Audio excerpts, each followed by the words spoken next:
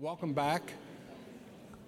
This is a case-based exercise where I'll present a question followed by a representative case and then some options that you will vote on, and then we'll have the panelists weigh in.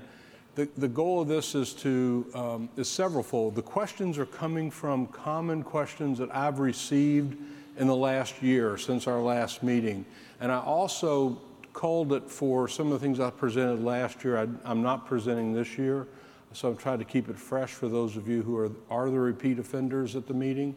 But they are common things that come up, and I think we've already touched on a number of the topics. The panel, who I'm going to have introduce themselves in just a second, are a representative from clinics all throughout the country. Their role is to just kind of reflect on how folks in their practice are managing XYZ situations, or even to raise questions that, gee, I don't understand this, what this is all about.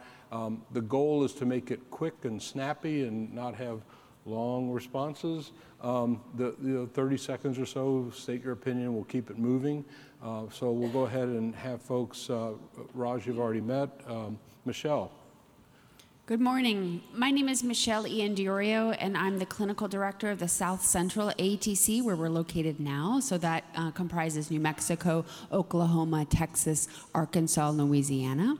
So please stop by and see the table. I'm also a medical director of a Ryan White-based clinic in Albuquerque, New Mexico. Great. Hey there, I'm Dr. Dan Moore. I know it says Jesse, but I go by Dan Moore. And I'm from Arkansas. I'm also with the South Central ATC also. I work for Our Care. We are a federally qualified health center in Arkansas, serving most of the state of Arkansas, especially the rural areas. Good morning, I'm Paula Seal. I'm with Louisiana State University in New Orleans. I work here with the HIV outpatient clinic. I also work at the AETC for LSU. Hi, I'm Phil Bolduck, and I'm the PI of New England AIDS Education Training Center. I'm also an associate professor of family medicine at University of Massachusetts. And finally, I run a Ryan White program at Family Health Center Worcester and FQHC, and we also host an HIV and viral hepatitis fellowship there. And Steve Johnson, I oversee the clinical program at the University of Colorado. And the co-chair of the meeting. So these are my disclosures. Our institution's receiving grant support from Gilead and ViiV. So we're going to talk about starting therapy, elite controller treatment, TDF versus TAF, low level viremia, what do you do with it? What do you do with end-stage renal disease? And have a slow CD4 count response to ART, how do you manage it? And there's a few other things. So this is how I'm organizing it so that you know what sport we're playing before we get to the question. You don't have to sit there and figure out what we're delving into. And so this one is talking about starting therapy in most everybody, but what about immediately at the time of diagnosis, the so-called rapid start? So we got a 30-year-old guy diagnosed 4 hours ago in the ER, asymptomatic, no viral load, CD4 resistance data, HLA stuff. Other labs are normal. White count is 3,800, and the lymphocyte count is 20%. No significant mass medical history, not on any other medicines. Okay to start therapy if you think he should. So, would you start him on therapy right now in the ER within 1 to 2 days, within the next 2 weeks, 2 to 4 weeks, some other option? Go ahead and vote.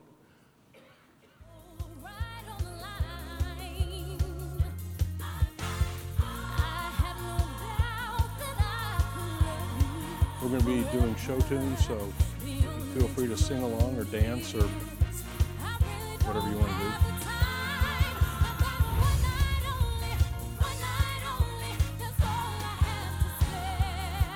Okay, let's see what we got.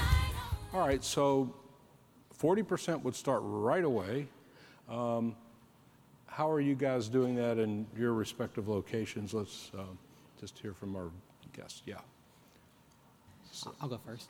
Go ahead, Dan. As far as, in our system, we'd like to start right off the bat, but a lot of our patients, don't have the funding to pay for those medicines, so they have to come through the process of getting enrolled in the Ryan White programs. We have to send those forms off to our state Department of Health. They have to approve the patient. It may be a 2 to 3 week process. So in Arkansas, we are trying to work with the health department on shortening the time down so that we can get it within maybe at least 48 hours. Ideally, we'd like to have it so that they can get it within 1 day. Yeah, thanks, Dan. Michelle, Paula, or Phil, any of y'all starting in the ER? Nope. How are you managing that, Paula? Not immediately in the ER. We do have a patient navigator who will go over for a warm handoff, who will introduce themselves, and then they will walk the patient over to clinic. And then we do have same-day appointments to start. Steve, any comment? Yeah, I think most commonly we've done answer B within 1 or 2 days. It just is helpful to kind of get somebody in the clinic where we can get our patient support team involved and make sure that the education is there. I don't think there's a wrong answer here, but I like the first 3. Yeah. It's really about logistics, isn't it? Yesterday at the conference, somebody said, was there a biologic reason to start right away? If it's acute primary infection, yes. That's worth pulling out the stops to get them on therapy immediately, because every hour theoretically could matter. But other than that, and other than a person in the ICU with pneumocystis where you want to start kind of quickly, the concept is to get them treated soon, very soon. But logistically, it's really hard for some of the reasons you've already heard to get somebody in the ER started when you don't have the infrastructure supporting you, and our ER is a madhouse, and you can barely find the patient, much less treatment. Yeah, Raj. I mean, when I first started doing this, I used to have people, practice taking ARVs with Tic Tacs. That I think the point, as you said, is to not do that anymore and to get them on therapy as soon as the logistics can be worked out and don't really kind of prolong things. And the data, Phil. And I just want to add that it should be one of those first 2 choices and definitely not the third. The longer a patient goes between the time of diagnosis to when they start medicines, the longer they realize that they've gotten over the shock of the initial diagnosis and actually I feel all right. And maybe I don't need to take medicines, and other things start to creep in. And so we need to convey a sense of urgency and how important it is to treat and to treat right away. And if we don't act that way, they start to... Yeah, and I think also stigma starts to play in, and if they have more time to be at home and think about it, they go, I don't really want to go to that clinic. I'll be outed and all kinds of things. And when the urgency disappears, the likelihood of not showing. And another thing they've discovered in Africa, where there's long distances between where a patient lives, is that they have to trek all the way in for a diagnosis, go home, and then trek back for treatment. They just kind of say no way. So this is where a lot of the data originally went from. So this is about initial therapy for this individual. Let's say you don't have any clinical data beyond what I told you. Which of the following regimens do you consider to be decent choices for initial therapy in that setting? That is rapid initiation before data like CD4 count viral load resistance test, B5701, before anything's back. I'll let you look at it and go ahead and vote. That's how we'll begin, the wizard and I.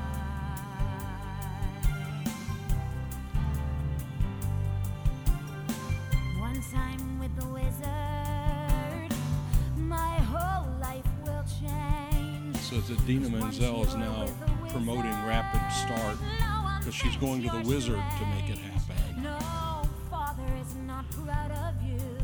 No. Okay, so comments. I'm seeing affirmative nodding. That's good. Michelle, what do you think? I think yes. I agree. For everything? Yeah, so that would be my choice as well. Tenofovir, emtricitabine, and bictegravir single tablet regimen. It does really well. I think TAF-FTC with dolutegravir also would be my second choice as well. If there was some compelling reason to use a boosted PI, if I was very concerned about adherence issues or something like that, I think that would be another option. Really, what medications are available, what can I get for the patient as soon as possible is really key. I think a 2-drug regimen would not be my preference, not knowing more about this particular patient if I'm concerned about adherence. Okay, Raj? Yeah, no, I think there are plenty of good answers, and I would agree with what most of you voted for. The ones I wouldn't do are, I wouldn't do the abacavir regimen because I really need that B57 back, and nowhere I know of will do that, the same day. I wouldn't probably do the rilpivirine regimen. No one voted for that because rilpivirine is, there's more NNRTI transmitted resistance. than there are to other classes. And I agree with Michelle. I wouldn't do the dolutegravir 3TC yet, because that regimen that we mentioned briefly and that might be mentioned again was studied in people where you knew they didn't have transmitted drug resistance, they didn't have hepatitis B, and their viral load was always less than 500,000, and we don't know any of those three things for him. So, Steve, you were leaning forward. Yeah, just to summarize, and we talked about this last night, the three things that you typically don't have are resistance data, hepatitis B data, although that comes back pretty quickly now, and then HLA testing. So you just avoiding NNRTI-based regimens and two-drug regimens based on resistance concerns. So one of the questions I promised I would get back to, this is the moment, when they said, well, what about dolutegravir 3TC? The company that makes that product as a single tablet are pushing it as a consideration for this setting. So what do you think about using dolutegravir 3TC? And then their thesis is that once the data come back, you can adjust, but that M184V mutations are relatively uncommon as far as transmission, maybe up to 10%, so you got a 90% chance of not having it. As far as hepatitis B, 3TC is active. You're not going to be going long enough as monotherapy to get resistance to 3TC. Steve? Well, I think one set of data that's really good is the switch data with dolutegravir 3TC, the TANGO study. So I think you could always start out with something, and then if you were switch over to if you were enamored with that regimen, you could make a switch. Yeah, I think that's fair. You made a great point about what the limitations are. Yeah, Raj. I had heard that they're studying dolutegravir 3TC for same-day start, but that data is still in the process of being accumulated. So I too would shy away for the reasons that have already been said right now. Right. So let's now say you didn't start in the ER. You now have some data that have come back. It's a newly diagnosed patient. They're back within, let's say, a week, and you're seeing them. This is a story. It's a 48-year-old guy. Viral load comes back at 28,000. CD4 count 650. He's B5701 positive. He's got wild-type virus, normal renal function, okay to start therapy. So similar choices. It's been modified a little bit. I'll let you look through it, and we'll go ahead and start voting. My mistakes have made me, and I am what I am. And though I don't believe in silver linings, I believe there's something in you. Something good is trying to break through. Wow. A lot of variety here. Looks like a giant middle finger to me. I don't know. You know, I'm not sure what we're saying. Comments, Phil, what would you do in this setting? Same thing, I agree. I think it's hard to justify anything else at this point. So you have all these data back. Looks like nobody bit on abacavir, so people were paying attention. That was the point of that. Why did you get the test if you're not going to act on it? Dan, what do you think? I mean, I agree on bictegravir regimen. What you ought to go with also. You definitely would not want to use abacavir. Yeah. What about TAF, FTC, dolutegravir? Anybody use that? Yeah? Michelle, you're kind of shrugging. Sure. If there was some reason I couldn't use the single tablet regimen, maybe someone's formula or something. Okay, we're going to get to some. Let's bookmark the TAF with a dolutegravir or bictegravir regimen for a slot or two in the future. And any other comments, Steve? Well, I just ask a question to the panel now that we have dolutegravir 3TC.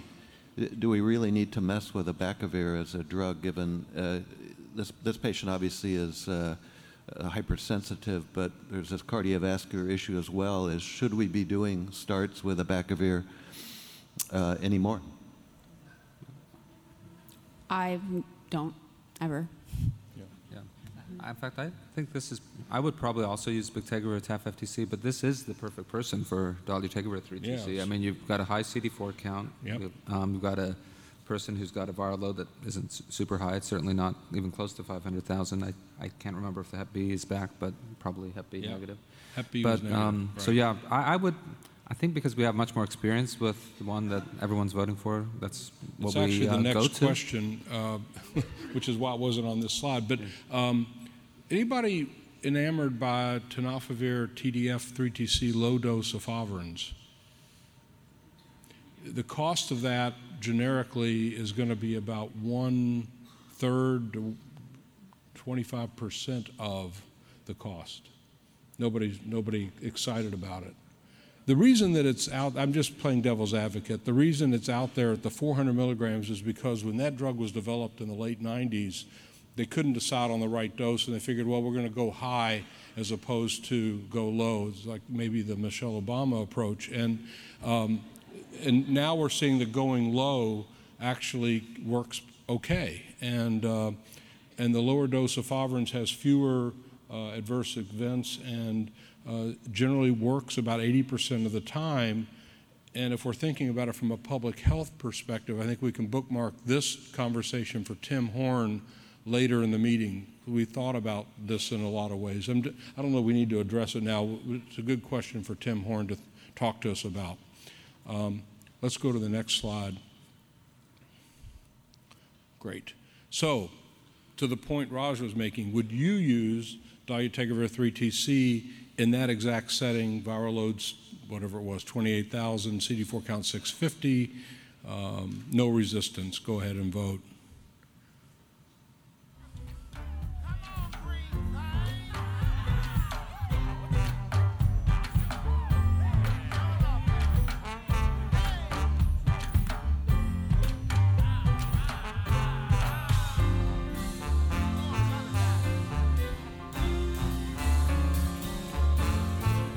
Okay. So, panel, somebody wants to take the pro or the con, or Paula?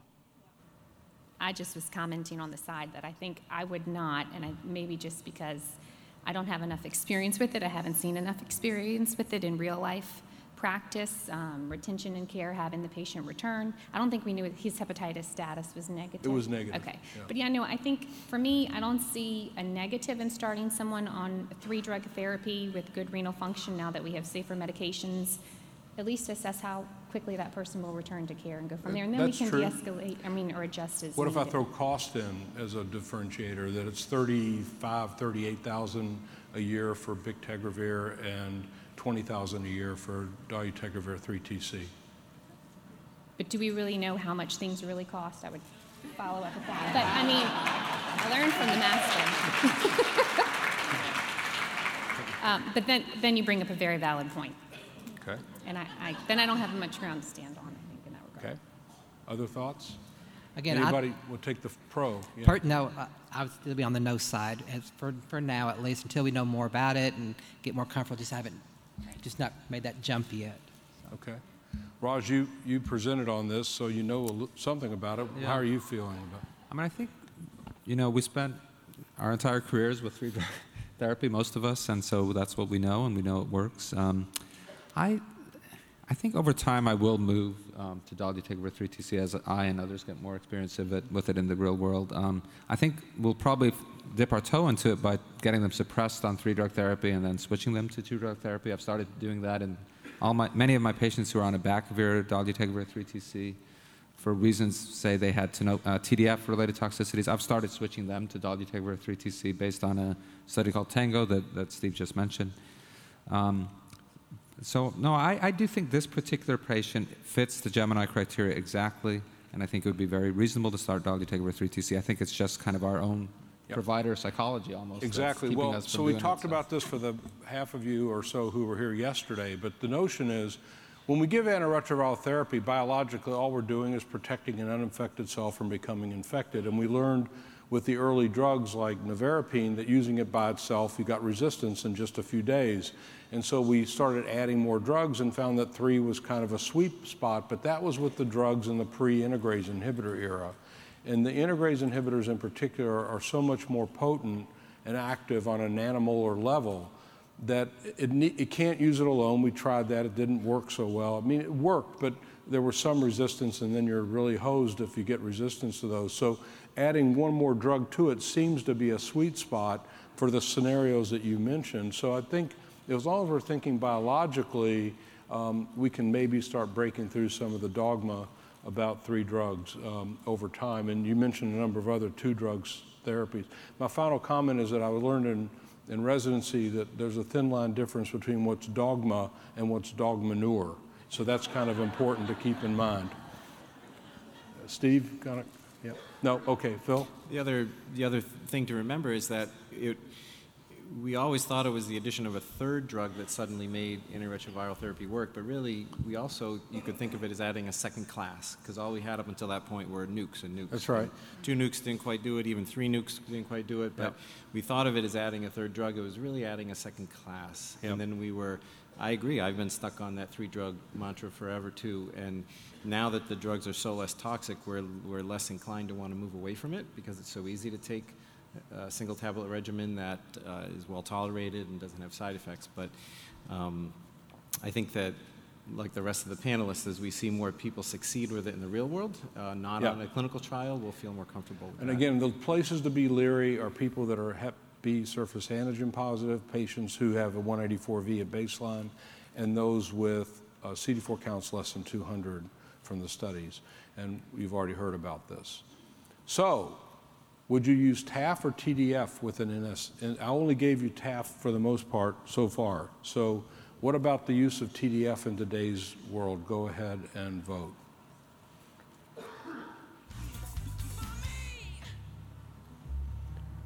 Dreadful things. I've heard of an Oxford professor from Quarks, no longer permitted to teach, who has lost all powers of speech. Back to wicked. So is TDF wicked? That's what we want to know. Is it evil? Let's see what folks say. Whoops, I didn't get a, oops, let's go back. Yeah, so most people, 19% of people feel okay with TDF, and the world is turned to TAF. All right, let's look at some data. Now, if I asked you, if I did a meta-analysis of 22 studies with 15,000 patients who got TDF or TAF in a randomized trial, show of hands, how many of you think that bone mineral density would favor TAF? Okay, how many of you would just say renal tubular toxicity would favor TAF? Okay, let's look at some data. So this is a study that came out of Andrew Hill and his group that was initially I have the references for you, that was originally presented in a paper in 2018 and updated last year, or this year at the European meeting. And you can't see much of a difference between them in terms of TDF, TAF, or TAF, regardless of what the booster drug is, or the anchor drug. And so as far as activity, boosting seemed to favor TAF a little bit, but wasn't in the unboosted regimens less of an impact. As far as AEs, not a whole lot of difference. You have to digest this a little bit, but the TAF are the sort of rusted colors, and the TDF is blue, or shades of blue. And you can see that there's not really any difference as far as AEs. But what's really striking is when you go to an analysis of renal toxicity, and this is not just a bump in creatinine, because that clearly favors TAF over TDF is about a 0.1 milligram per deciliter. So there is a difference there. But as far as actual renal toxicity, tubular toxicity, there is no difference between them out of 15,000 patients, or 14,800. And if you look also at the bone mineral densities and fractures, both, there's no difference. So I think what we've got is there is a difference. There's no question that if you look just at creatinines, but we tend to have blocked out our entire experience with TDF, which was in 2004 was a blockbuster drug because it was a game changer. Suddenly it became evil or wicked. And I think we just should pull back and say, let's take a breath and think about this a little bit more, because again, I am harping a little bit on cost because I think we need to get in that fight ultimately, because the cost of healthcare has risen dramatically, And a lot of that driving cost is I call it toxicity, call it cost toxicity. Now, do we translate that and not do what's best for our patients? No, we do what's best.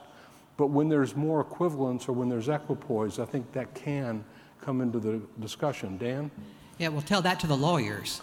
Because you see all these Facebook ads and other ads saying, if you've ever taken, a TDF, then, call our office. And so we have patients that are coming to me saying, I want kidney studies. Even though I've done studies, showing that they're fine, but they want, ultrasounds. They want everything done so they can get part of the lawsuit. I see. So is that how we're going to have to practice, is out of fear of lawyers? Okay. I mean, your point's well taken. I'm not trying to argue the point. I'm just looking at the data. I mean, I would have expected something different. Yeah. Not only the lawyers, the patients. Yeah, the patients too. Right. So this is a reason I bring it up, and you'll see it's a little bit of a sub-theme for the meeting with Tim Horn coming. It's not that any of us like the fact that we have to start considering things other than the patient. I don't want to think about the lawyers, but I'm excited to think about the patient. But the question is, at some point, when we're taking care of this patient and we only have so many resources, it's the other patients who we're also considering. And it's a hard mindset to kind of get into, and it's one that's totally uncomfortable. I'm just raising it because of you are who you are. You're on the cutting edge, and you're the heavy-duty treaters in the field, and I'm just giving you a bit of a reality here that we're going to, in the next decade, I feel very confident, be forced in some ways to start considering cost. And maybe it's best if it's taken out of our hands, that some bureaucrat will say, nope, you can't use it here until this has failed. I find that less comfortable than me engaging in it myself, but that's a personal view. Steve? Well, I think the data are compelling and kind of suggest in retrospect that some of the differences, especially in unboosted settings, we may be overstating the differences.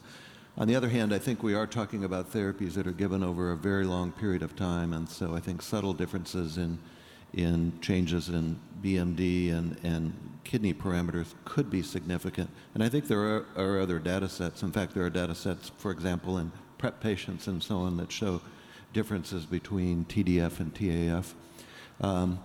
I'm sure you're going to talk about weight gain, but the other advantage of TAF is the low milligram dosage, which has led to pills that are easier to take and probably more tolerable, right, swallowable. So I'm deliberately taking a contrarian position because most people don't take a contrarian position. So I'm doing this just to bring it out. But I think if the question is asked, which is better in terms of these specific items, bone toxicity and renal tubular toxicity, not talking about creatinine clearance, talking about those two things, there isn't a difference. There is a difference with creatinine clearance. And then the question is, over time, like you say, is that going to play out in clinically meaningful ways? But the other take-home point, and Raj, I'd like you to comment if you don't mind, is just the whole notion of the boosting versus unboosting and the interaction between TDF and boosted drug. Yeah, that's a good point. So many of these studies that were done used pharmacologically boosted either protease inhibitors or integrase inhibitors, elvitegravir, Cobi. And when you have when you have cobicistat on board, or if you have ritonavir on board, your tenofovir levels go up by about 40%, 40 to 50%. So some of the differences are driven by that higher tenofovir level, because it is true that tenofovir does affect the bone and kidney. It might be subclinical, but it does. So the differences between TAF and TDF are greater when you've got a pharmacologic booster on board. Now, most of us have largely steered away these days from pharmacologic boosters if we can. So many of you are using bictegravir, many of you are using dolutegravir. In those settings, the TDF-TAF difference, drug levels will be less. This is a big challenge, and I have a lot of patients on TAF right now. I think the cost we're really uncomfortable factoring that in, but I think younger patients, my 50, 60-year-olds often are getting creatinine clearances around 60, and then I begin to get uncomfortable clinically with TDF. Right. My 25-year-olds have creatinine clearances that are way higher than mine, and right, are that's less of an issue for them. But yeah, this is a tough one. I don't. And one other point just about the difference. It also is true for TAF when you boost. If you look carefully at the TAF combined with cobicistat and the fixed dose combination, you'll notice that it's 10 milligrams, not 25. And there's a reason, because Cobi boosts TAF levels as well, and you don't need to get, but we don't have that exchange for TDF, yeah. No. There you go. I was just recently approached at a conference by a physician that practices in Fort Lauderdale, who says he's seeing a lot of hip fractures in people that were on PrEP, mainly with Truvada. I'm wondering if this is a back way regarding this same issue. I do not do PrEP because I cannot get it paid for. But I'm wondering if you folks have more experience with PrEP and have seen this. Well, let's postpone that to the PrEP conversation. But yes, all I can say is that out of these larger studies, fractures were seen, but they were equally seen between TAF and TDF. So I don't know if what that is, but it is a concern. Other thing I'll mention, and then I'll move on, is that DEXAs are often used in these studies to look at bone mineral densities and whatnot. But DEXA was never designed for or validated or adjusted for people under the age of 45 or 50. So when you start seeing changes, it's hard to know exactly what they mean. And so so you could argue, well, maybe this isn't picking up things, or maybe it's subclinical. So moving on, it seems like we're seeing a lot of patients who have therapy for everyone, but what about elite controllers? So we have a person who's 7 years ago diagnosed, but never had a detectable virus. They did have a DNA from their cells that showed HIV, so we know they are indeed infected, despite the lack of virus antibodies positive, of course. And CD4 count's 870 and has been stable.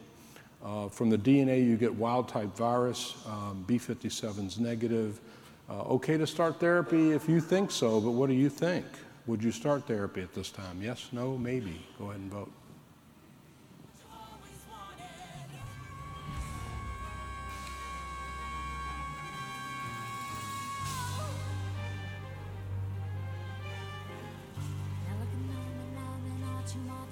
Oh, that's still wicked.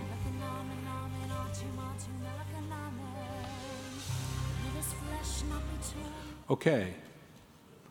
Most people would. How about you guys? You've seen elite controllers in practice? Are you watching? Are you treating? I think this continues to be a challenging question. I would vote for maybe, because I would throw it back to the patient. I think the goal of antiretroviral therapy is to stop the virus from replicating. What we don't know is the virus continuing to replicate just with low level of viremia that's not currently detected with the viral load test. And so I would, discuss that with the patient. We talk about risk benefits. The antiretrovirals are really quite safe now, so this conversation is different now than it was 10 years ago. But I still am not sure if the answer really should be yes, if I should really push the patient to start therapy, because there's good evidence that the patient should. So I don't know. Well, I think this is a group that we're never going to have, a randomized clinical trial comparing our typical clinical outcomes data. In fact, the START trial did a sub-analysis of people with low HIV viral loads and really couldn't show a difference. On the other hand, we do see changes in inflammatory markers in individuals who are placed on antiretroviral therapy, and there's at least one study that shows a difference in hospitalizations and other types of events in individuals who are on therapy compared to people who are not on therapy, elite controllers. And get back to this other point about sending the message that treatment is important in everyone. And so I think we emphasize in this setting. There's kind of a variation of the elite controller, these kind of low-level viremic folks that kind of move around and so on. And I think, in that setting, I think it's an even stronger case. But we're offering therapy to elite controllers and promoting it. Yep, Paula? No, I just would agree with the concern of ongoing inflammation, even if we're not seeing it in their viral load. And I guess with progression as they get older of an organ involvement or damage. And then also, I think the big issue for me is making sure they know to come back, because I have seen one or two patients who are under the impression that that their viral load would never change and they didn't need to come back. And then when they did come back, they had very advanced disease. Yep. So this is the study I showed yesterday, but the bottom line is even when people, you can see untreated as far as cellular activation and inflammation, there's a fairly high number of cells, but even on treatment for a while, they don't approach negative values. So there's some degree of ongoing churning, if you will, of the immune system against the virus that might be detrimental. But I think the elite controllers that I've followed, and Raj, you guys have followed a lot with Bruce Walker's group and others, I notice that over time, if they're untreated, they do start to progress as far as CD4 count decline. And what are you noticing? I've seen that as well, and the first indication sometimes might be their CD4 to CD8 ratio starts to go down. Yep. And when I start seeing that, there is some evidence that those are the people who are the most inflamed and probably the most at risk of eventually progressing. There's also some data that CRP can start to elevate in some of these elite controllers. There may be a really unique group of quiescent elite controllers that have normal CRPs, normal CD4 to CD8, but most of them eventually will dwindle. And as you said, they're churning. You know, their immune system is active all the time, and there are data suggesting that many of them have replication. You know, if you look at kind of genetic changes. So I tend to also treat while acknowledging that we're never going to have a clinical trial that proves it. But also with the whole U equals U message, I think the issue of viral loads fluctuating, you know, if their viral load a few weeks or months or years from now is now 1,000, then there's issues around, transmission. Joe Aaron once had a case that he mentioned, this really brought it home to me of making the point that was said. He had an elite controller who stopped coming to clinic and then ended up presenting years later with pneumocystis pneumonia and actually died of PCP. And so that's kind of that message of even if you're not on therapy, you got to stay engaged. So that's a very rich discussion. Thank you. I think that we are hearing a lean towards treatment, and it also breeds into question, as I said yesterday, the notion of functional cure where you convert somebody to an elite controller, but is that really victory as opposed to an absolute cure where the virus is gone? So should I change a regimen when low detectable virus is present? We got a 55-year-old diagnosed a while ago. The original viral load was almost 1 million and the CD4 count was 70. His current HIV RNA is 85 and it usually hovers between 40 and 90. And CD4 count now is 525, done well and been through the usual suspects of treatment in the past, but now is on dolutegravir, boosted darunavir, and 3TC. No historical resistance test, but obviously doing well from a lot of perspectives. And the question is, should you change his therapy based on the viral load not being undetectable? Yes, no, or not sure? Go ahead and vote.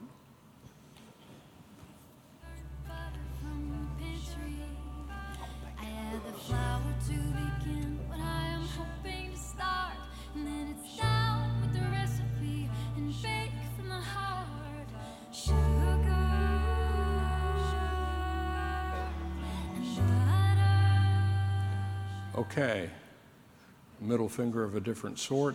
This telling us no. Dan. Well, first, I would like to know, are they adherent or not? That'd be the first question I'd have them come in, discuss, are you really taking this medicine every day, and see if there's some reason why this never. Let's assume they are, because most of them are, yeah. And at that point, if they are, then I would definitely get a genotype to see if I would. From the DNA? Yes.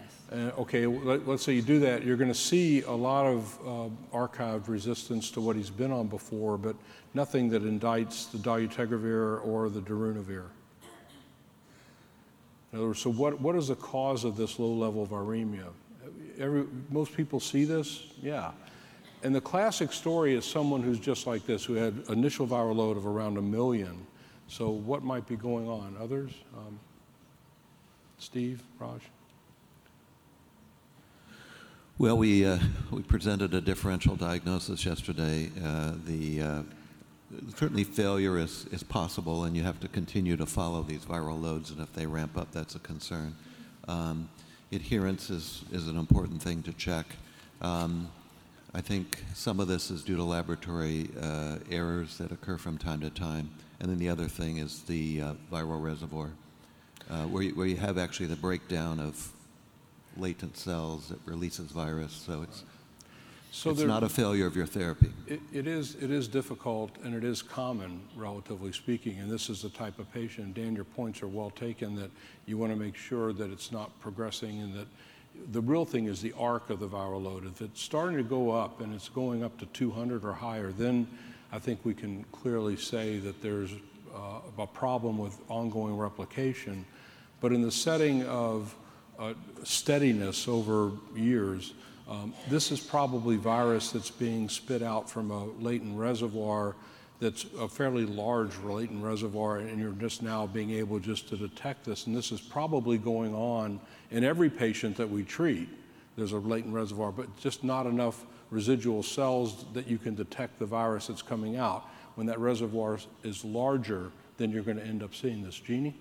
Yeah, thanks. The other thing I wanted to say, it may not necessarily be adherence, but because of the dolutegravir, you really, I get very nervous when I see this, because especially in somebody who's been virologically suppressed for a long time, and you really have to, I think, explore if they're taking, a multivitamin or taking something with calcium, which might affect one of those drugs. I had a patient that this happened, undetectable for years. She was going for bariatric surgery, started taking a shake. I was querying her, and it was the shake that was related. The minute she took that out, it had something in it. Right. She was undetectable again. So I think it's cause for concern, especially if you have a long history of somebody who's been undetectable that you need to Right. explore. In this case, this patient's never been undetectable, just always sort of hovering. And there were a couple of studies, I'm not going to bore with the details, but basically showed that the low-level viremia and viral blips were not really associated with much virologic failure in this setting, and but for the reasons we've already talked about. Does integrase inhibitor, do they cause a weight gain? And so this is a 47-year-old woman who's started on BIC, FTC, and TAF, and original regimen was boosted darunavir, diagnosed 4 years ago. The big issue, this viral load and CD4 counts are fine, but her weight went from 145 to 171. And so the question is, would you continue the current therapy? Would you switch to something else? And if so, what? Go ahead and vote.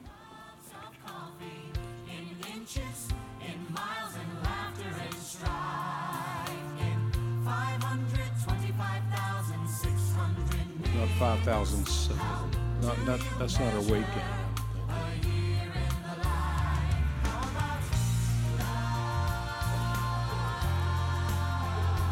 Okay, let's see what Jonathan Larson says here. Good, see the result? Okay, the majority would keep her on what she's on, and there'd be some changing panel. You all staying with the program? Has the weight gain issue already taken care of itself, and changing isn't going to make a difference? Paul, what do you think? I don't think we know yet if the weight gain is due to the integrase.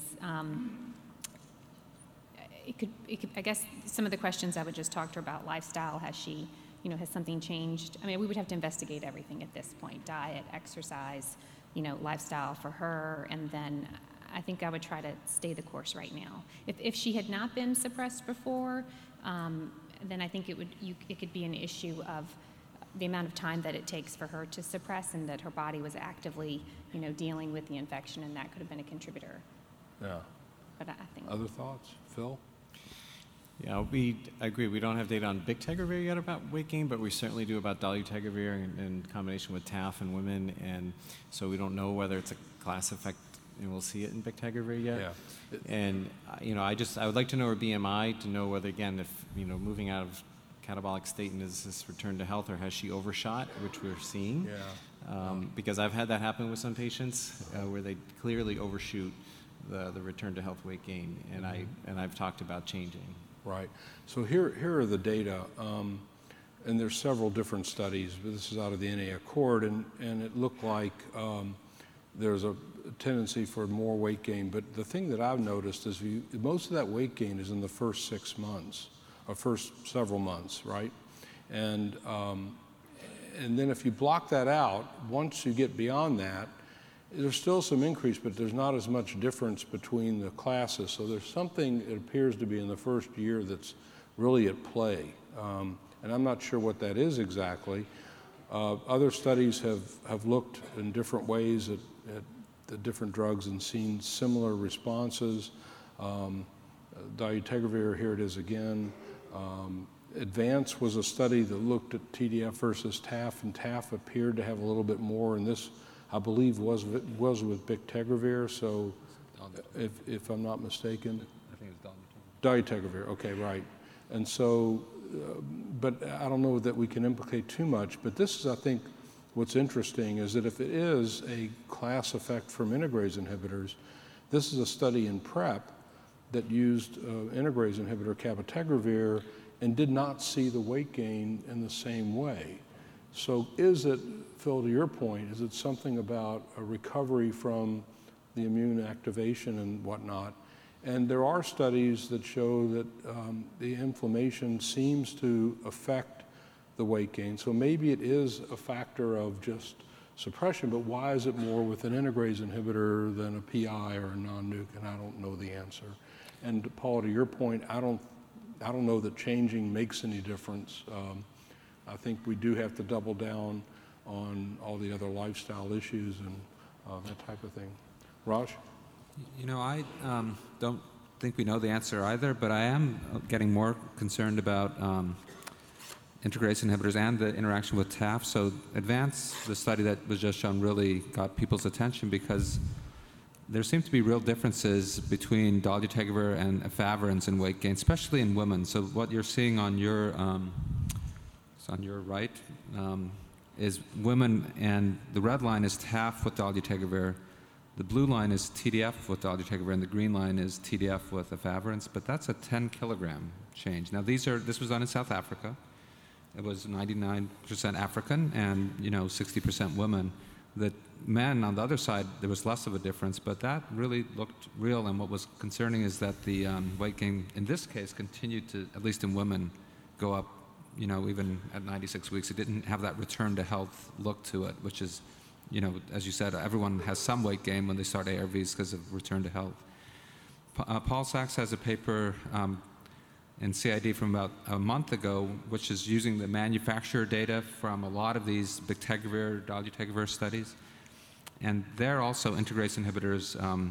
Those were randomized studies, just like this one is, showed that there was more weight gain with integrase inhibitors than with NNRTIs, and bictegravir and dolutegravir in that study kind of tied. Bictegravir was not any better than dolutegravir in the studies from the manufacturer of bictegravir.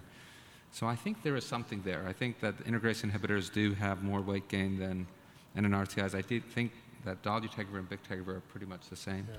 What I don't know is what to do about it. I have no idea. So this, I don't know whether switching helps, and I don't know whether that weight is necessarily bad. It might not be the bad visceral fat that we absolutely know has terrible metabolic consequences. Right. Maybe it's normal weight. We don't know. So for all of us who've been around for a while, this is another deja vu moment, just like we had with the, quote, fat redistribution syndrome. And I remember folks standing up at meetings giving the Buffalo Springfield for what it's worth lyric of something happening here, what it is ain't exactly clear. So I think we're back to the future. Let's go on to a question about a discordant CD4 count. So this is a little different than the viral load one that we just asked. This is a guy, it's basically I think the same guy, except this time his viral load is suppressed, but his CD4 count isn't bumping much. And this is at about a year or so after he's started therapy. So he's got an increase in CD4, but it's not what you normally would expect. And so the question is, should you change his therapy? His viral load has been undetectable really since the get-go. Once you got him there, it's truly undetectable. And so is this a fault of the drugs, or is this something else? So would you change the drugs? Yes, no, not sure. Let's vote.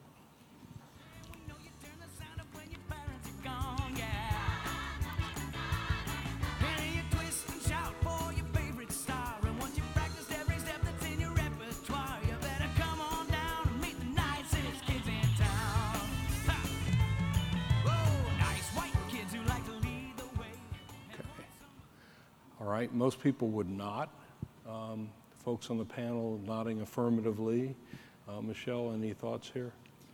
Sure, thank you. So I would be interested in why the CD4 did not recover, and if the viral load is undetectable, then I wouldn't think it was because of an antiretroviral issue, particularly if you chose a first-line agent.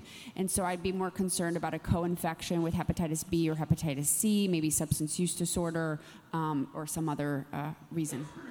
Okay, others?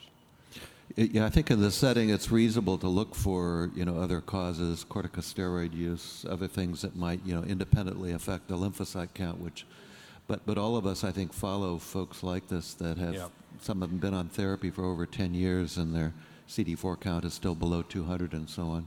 Right. I think there's several factors at play. One is people that present with advanced disease, low CD4 counts, have a more blunted CD4 recovery. Older people have a more blunted CD4 recovery, but people tend to do very well despite low CD4 counts. Right, so this I reviewed yesterday, but for those of you who weren't here, the normal course of treatment is that the viral load starting at baseline 0 on this goes undetectable within 6 months or so, or actually that's 6 weeks, and the CD4 count bumps and it continues on.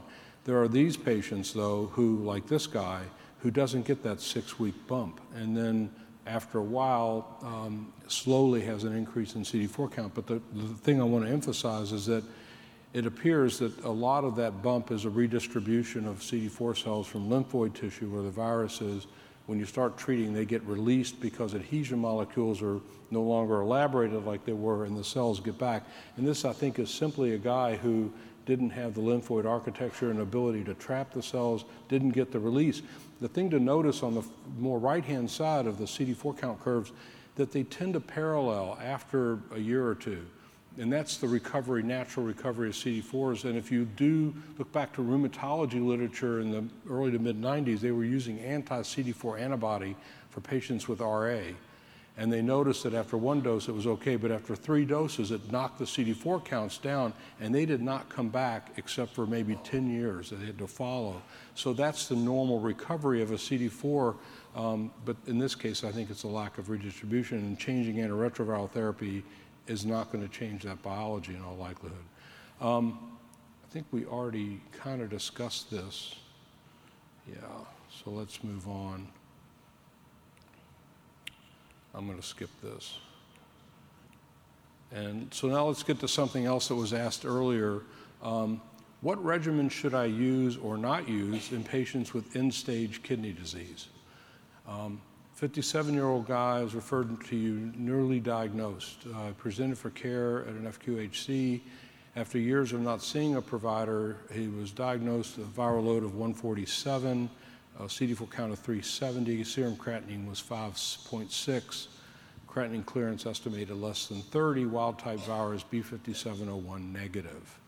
So advanced kidney disease as well as HIV, moderately advanced. So which of these regimens are okay, and I'm going to show you in a second which ones are probably not okay, and pay particular attention to the fixed dose combination concept here, and go ahead and vote.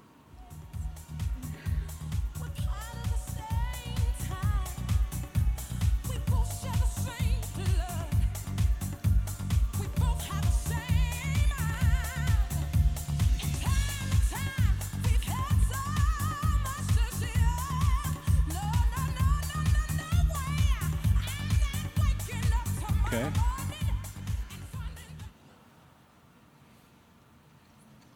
All right. So the take-home point, I think, is that you've got to dose adjust anything that's fixed dosed with 3TC or FTC in this setting. So you really can't give your normal therapies. And in the interest of time, I'll just cut to the chase. And most of these things are okay. You just have to renally adjust when you know to. And to make it also easier, I created this slide that you can take home. To me, this is a lookup. You don't treat renal failure all the time unless you're working with, like we're going to hear tomorrow from Jamie Locke, who's a transplant surgeon, and when you work with her, everybody's renally adjusted.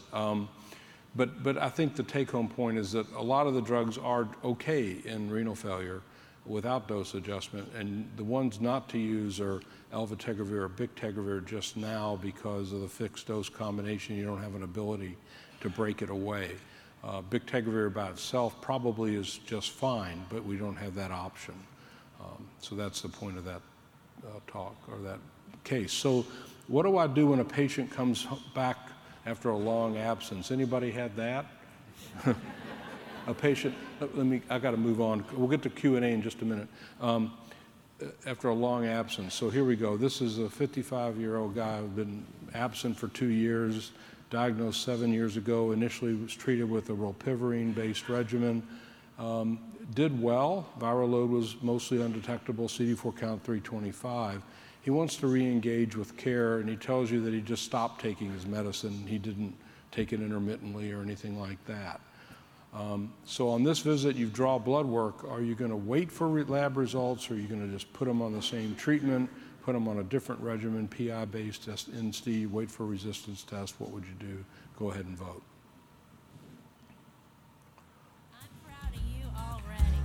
Oh, good. Another stellar conversation for the scrapbook. Another stumble as I'm reaching for the right thing to say. Anybody who's raised an adolescent would love this song. Anybody got a map? Does anybody have a map? Anybody maybe happen to know how the hell to do this? Yeah, we don't know. It's like taking care of an HIV patient. Okay, anybody got a map? All right, so we got a smattering of responses. Panel, anybody got an approach to this? What do you do, Phil? I actually disagree this time with the majority. I would get a resistance test because NNRTI mutations are famous for not impairing viral fitness and hanging around for even years. I've seen a K103N 8 years after someone was off therapy, and so I would want to know if as he came off that rilpivirine-based regimen and the long tail, he developed resistance. So I would definitely want to know that, and if he tolerated that regimen well and is not resistant to it, he can go back on it. Okay, so you're going to go ahead and order a resistance test. Would you, on this day, waiting for that result, would you just restart him while you've got him in clinic, or would you wait for him to come back to restart? Because he was out of care for so long, I would feel uncomfortable putting him back on a regimen that he was resistant to and could develop further resistance. So I wouldn't want to. I will say that there is no map for this, right? It's a judgment. Others? Yeah, I would be comfortable in starting either an INSTI or PI-based regimen, but I'd probably do an integrase inhibitor-based regimen, and probably the resistance test may not affect results, but if it does, I think you could make changes. And I also think it's important to kind of document if NNRTI resistance is there. It may be useful in the future. We may be using doravirine as an intervention for weight gain or something like that in the future. We never know. So to kind of know what they're resistant to is important. Right. Michelle? I completely agree with what he said. I think we're talking about rapid start, but we have to think about rapid restart as well. And so he's been out of care for quite some time. This is essential. So I would order the test and start an INSTI-based or a PI-based regimen. Yeah, so what I've been doing, and again, I'm not advocating this, I'm just saying, I typically get all the tests. I restart him on what he was on before and see what happens, assuming he tolerated it. To me, the fact that he's coming back because he's scared about something. He didn't just return because he found religion or something. There's probably something that drove him in. And he wants you to do something, in my opinion. The case managers drove him in. Yeah. But, could you put him on something else? Sure, absolutely. But the harm of putting him on rilpivirine, if for 3 weeks or 2 weeks while you wait for a resistance test, you could debate it. I don't think there's huge risk, even if he had some Y181C or K103N or something. But it's judgment, and that's the point. And some of the points of these questions in this talk are to say there aren't any absolute answers. And I think if you walk away from here with that sense, that's good, the mission accomplished. Let me go to one last case, if I can, and then we'll have QA. A heavily treatment patient who's experienced virologic failure. We talked about this in Raj's talk. These are data that are have been submitted, but they were presented at the IAS meeting by Heidi Crane, who's here. And the point is that this is from CNICS looking from 2000 onward to the number of people who have limited treatment options, that is less than 2 choices. And you look back and you see that it's about 8% in the peak of the problem in 2004. With the release of integrase inhibitors in 2007-8, suddenly it drops. It's artificial in a sense, you want to call it that, because you have a new class that's very active. But look what it's done in terms of the proportion of people who are in the need for fostemsavir or other things. And I think there's face validity to this because we don't see this very much. So a lot of times I get questions after this talk and say, well, why didn't you have a difficult to treat, highly treatment experienced, limited treatment option? And the answer is there aren't many. And so I just wanted to address that.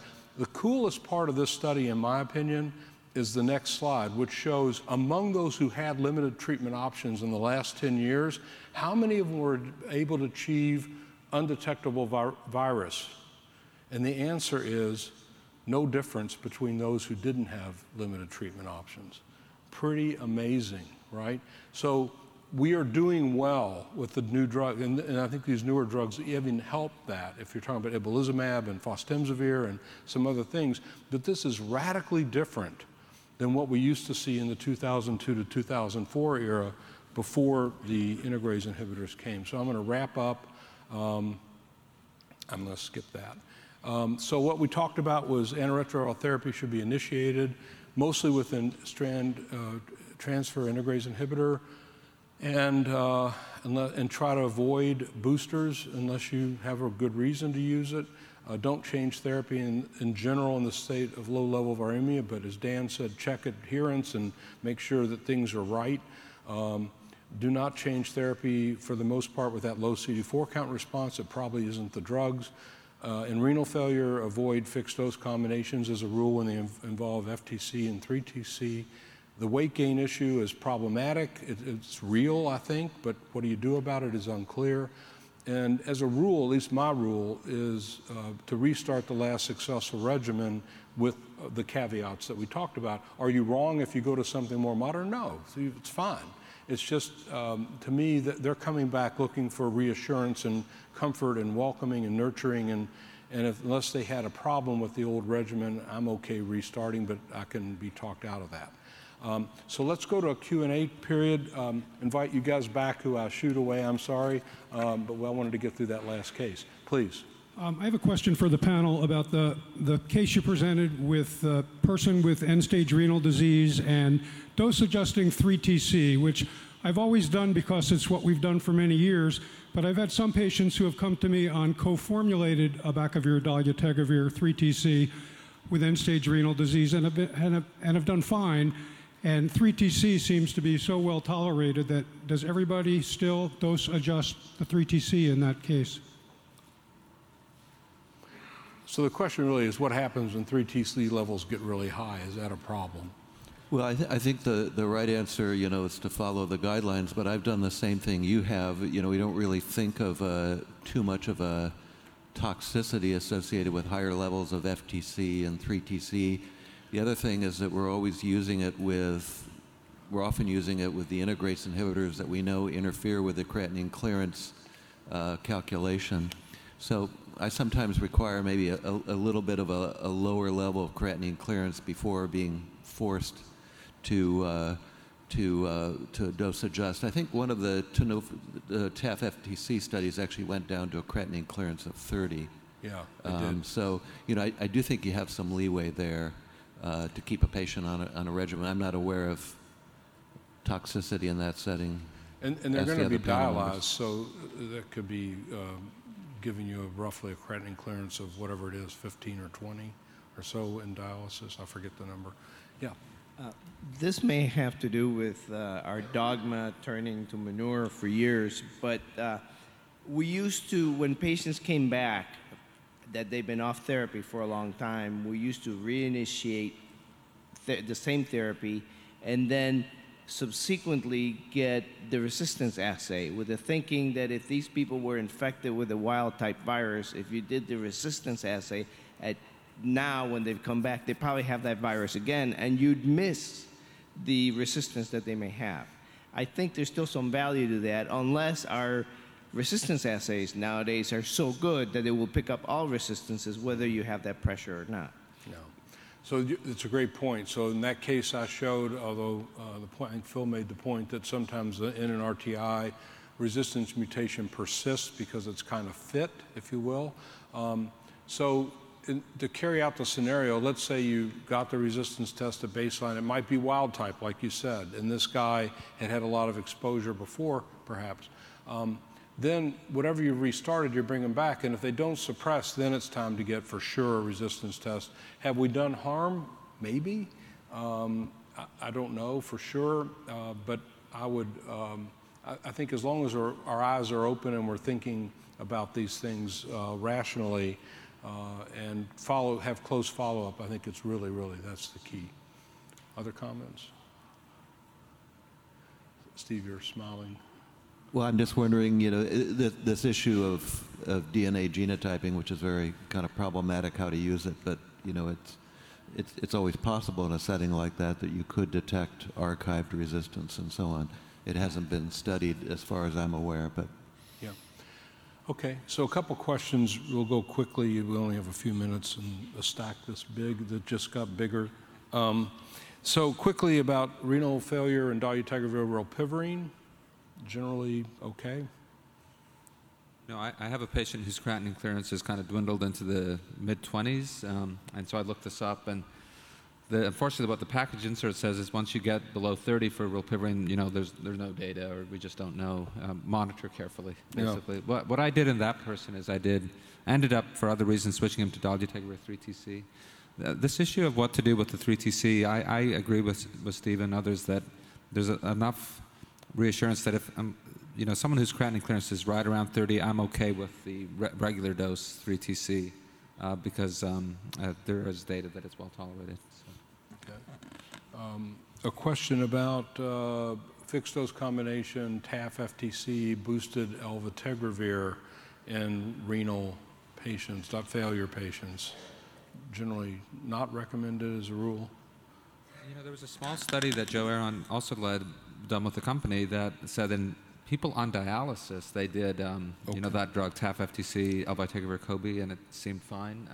When they're not on dialysis is when it's tricky, because then I wouldn't do that. But once they're on dialysis, it seemed okay. Yep. This is asking a question about a study I hadn't seen that was in open forum ID that said changing to TAF increased cardiovascular risk. Have y'all heard that? OFID. Projected cardiovascular risk based on lipids. Lipids just go on the up. lipids, yeah, okay. It was kind of a that makes sense. So, yeah, that makes sense. Lipids go up when you switch off of TDF because TDF lowers lipids. Yep. This is going back to weight gain.